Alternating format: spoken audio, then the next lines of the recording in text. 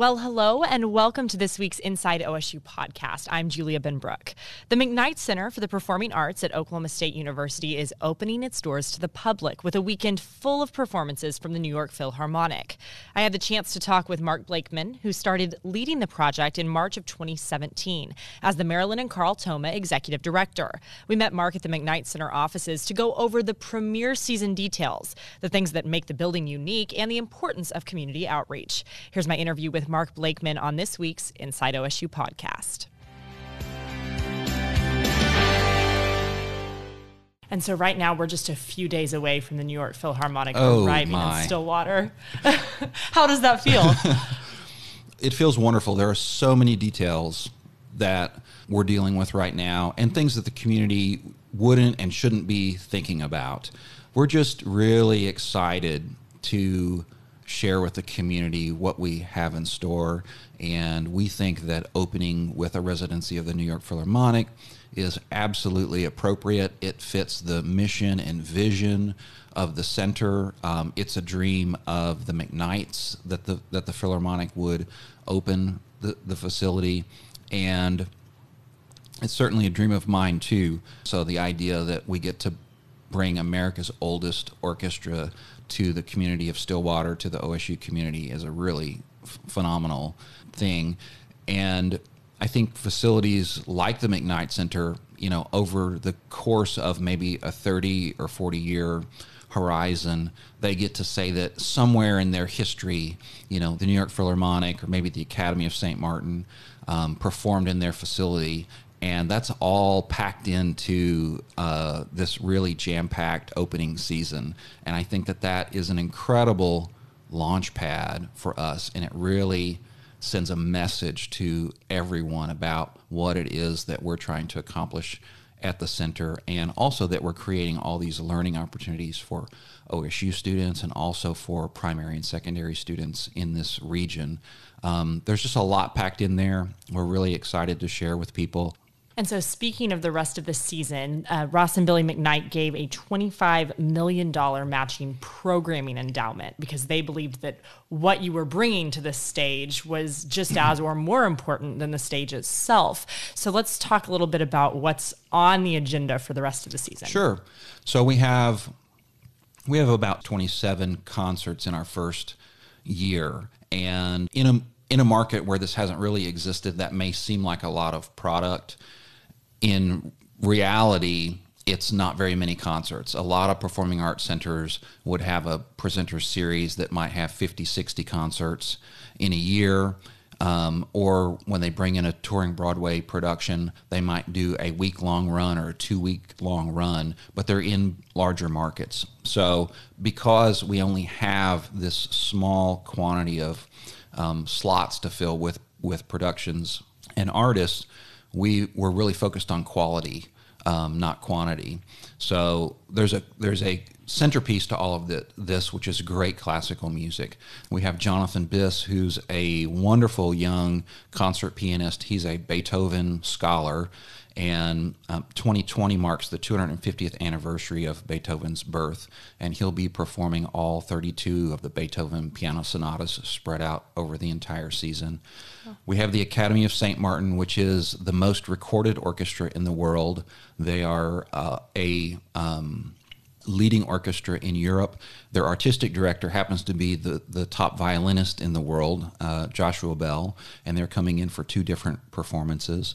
We have Sarah Coburn, who's an OSU alum and part of the Alumni Hall of Fame, and she'll be giving a vocal recital and teaching on campus.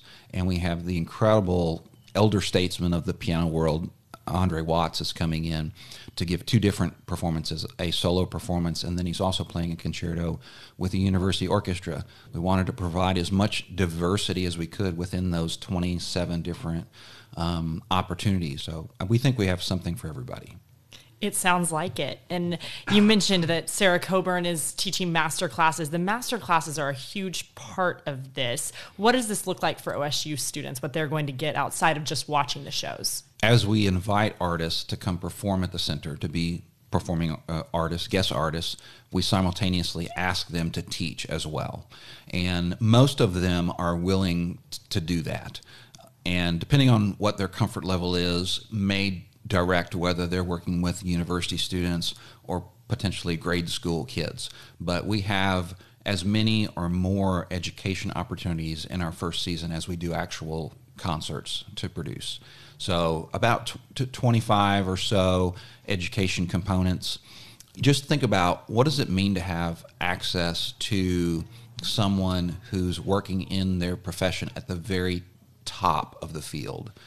Those are the musicians that we're making available to the students here on campus. So they're really being given the opportunity to work with these incredible artists who students wouldn't have access unless typically you're at a major conservatory, mostly on the East Coast or the West Coast. So the fact that at Oklahoma State, every instrument from the New York Philharmonic is going to be taught in a master class setting, and that's exclusively for OSU students, is a huge, huge thing. I think that's a great opportunity for the Greenwood School of Music from a recruiting standpoint, because we hope to have high schoolers and other collegiate students in the audience, watching our students working with these incredible musicians, and also a great thing for people in the community who are really passionate about classical music in particular. They want to see a master artist also, teaching and sharing their craft. And that's really gratifying, I think, for donors and alumni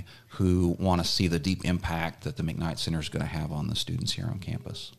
And then in the community outreach, I was at one of the elementary schools today as they got their recorder, and that's part of this partnership. Tell us a little bit about that. So we started very early on developing a deep partnership with Stillwater Public Schools in particular, although we're now developing relationships with other school systems in the region. My dream for Stillwater Public Schools was that every student in every grade every year comes to the McKnight Center for a meaningful experience. And right now in our first season, we have programs lined up for first grade through eighth grade, and we're working on adding additional programs for upper grades as well. And as we go through in season 2, 3, and 4, we'll be able to expand these programs so that we're reaching more students in other school systems as well.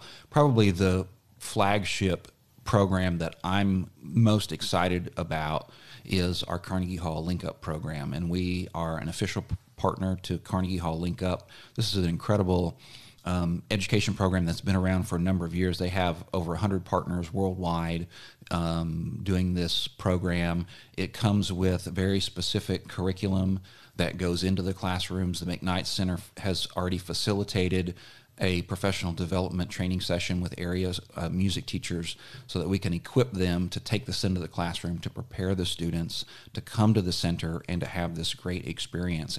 The culminating moment is that concert at the center, and what's special about this particular program is that it is completely immersive, and it is not a sit quietly and listen for the oboe or English horn or French horn. The students actually participate in every piece of music that's being performed on stage by a full symphony orchestra. It turns young kids into performers, and I think that's a completely different experience than what a lot of education programs, music education programs have. And I think that it has the ability to be much more transformational and much more impactful for young kids. And other school systems across the country that have been doing the Carnegie Link Up program for a number of years now, they have the data that shows that children that are going through these programs, when they get to the age where they can opt in to be in a band, orchestra, or chorus, they're seeing those programs growing in part because they're giving these students these experiences at earlier ages. That's very cool. Those fifth graders today, they were not only practicing their performances, but then when they got their recorders, it was like Christmas. I'm sure it was pandemonium. It was. They were excited about it for sure. So let's talk a little bit about the building. It has a lot of unique features, and I know that the acoustics are the most important part when you're putting this together. What are some of the details that people may not even realize when they walk into the McKnight Center that you all have had to think through and put into action? The McKnight Center I refer to it as a purpose-built facility. So there was a very specific intent, which was to create an optimum environment for listening to acoustic music. And that became the driver behind all of the design elements of the facility. And in a facility of this type, the acoustician, that's the engineer who designs the performance spaces to create this optimum environment. They weigh in on every aspect of the facility, from the fabric on the seat backs and how sound absorbing it is, to whether the light fixtures overhead emit some kind of noise, and if they do, what's the frequency of that noise. It's a lot more like building a hospital or a research facility, and for that reason, it has a very long construction timeline. So from the time we started building in earnest until now has been about 2.5 years, which is really significant. It has a lot of great features in it. Beyond the acoustic elements, the stage deck of the performance hall is sprung for dance, and we have an orchestra pit so we can accommodate music theater, opera, touring dance that uses live music. It has a variable acoustic system where we can actually modify the physics of these spaces so that acoustically they behave in different ways, and it gives us lots of great flexibility. It allows us to present this diverse range of programs over the course of our seasons, and I think that it is a shining example of incredible, technology and engineering, and the space in which you present the art form is integral to the total experience. So having this combination, again, of a wonderful state-of-the-art facility alongside the resources to bring in world-class programming is the perfect recipe for great experiences for our audience. One of the technologies in the building is that the 2 theaters inside the McKnight Center are equipped with robotic high-definition cameras. And then we have a plaza space on the McKnight Center campus where we have a 32-foot LED wall, and the whole plaza has an outdoor sound system that's in surround sound. So we've been going through the process of securing permission from our artists to simulcast their performances in real time. While they're on stage performing, we can broadcast those performances to this outdoor space. And it is a great bridge builder to the broader community. It creates access for people who maybe are unfamiliar with the performing arts. It's a great tool for us to reach more people and create these entry points. The experience outdoors obviously is different than inside, but we have the capability for folks to experience what we're doing indoors, to get a taste of it, and of course we hope to be able to bring them inside. And we have other ideas about how we'll use the plaza. We think that we may do yoga on the lawn out there. We're talking about family, movie nights and things like that. So I think there are a lot of ways that space can be utilized to build bridges with the community. Shows that, you guys really thought about the community and including everyone in this. What is your vision for the McKnight Performing Arts Center, since you have had the chance to kind of see it all the way through?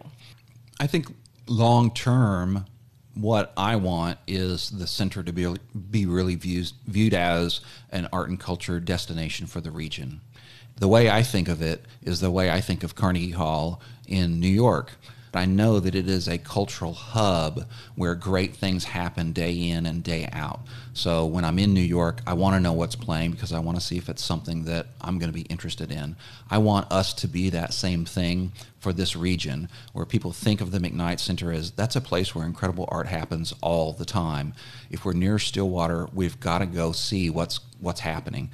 In my mind, that's kind of the long-term goal, where we really get cemented as this cultural destination that people want to seek out and they want to know what's happening there. And of course, that gives us the opportunity to have a broader impact on more from different areas within the region. So I know that tickets have been selling very well, but are there still some available, and how can people get into the McKnight Center to see some of these first-class performances? It has sold very well, and that's really gratifying.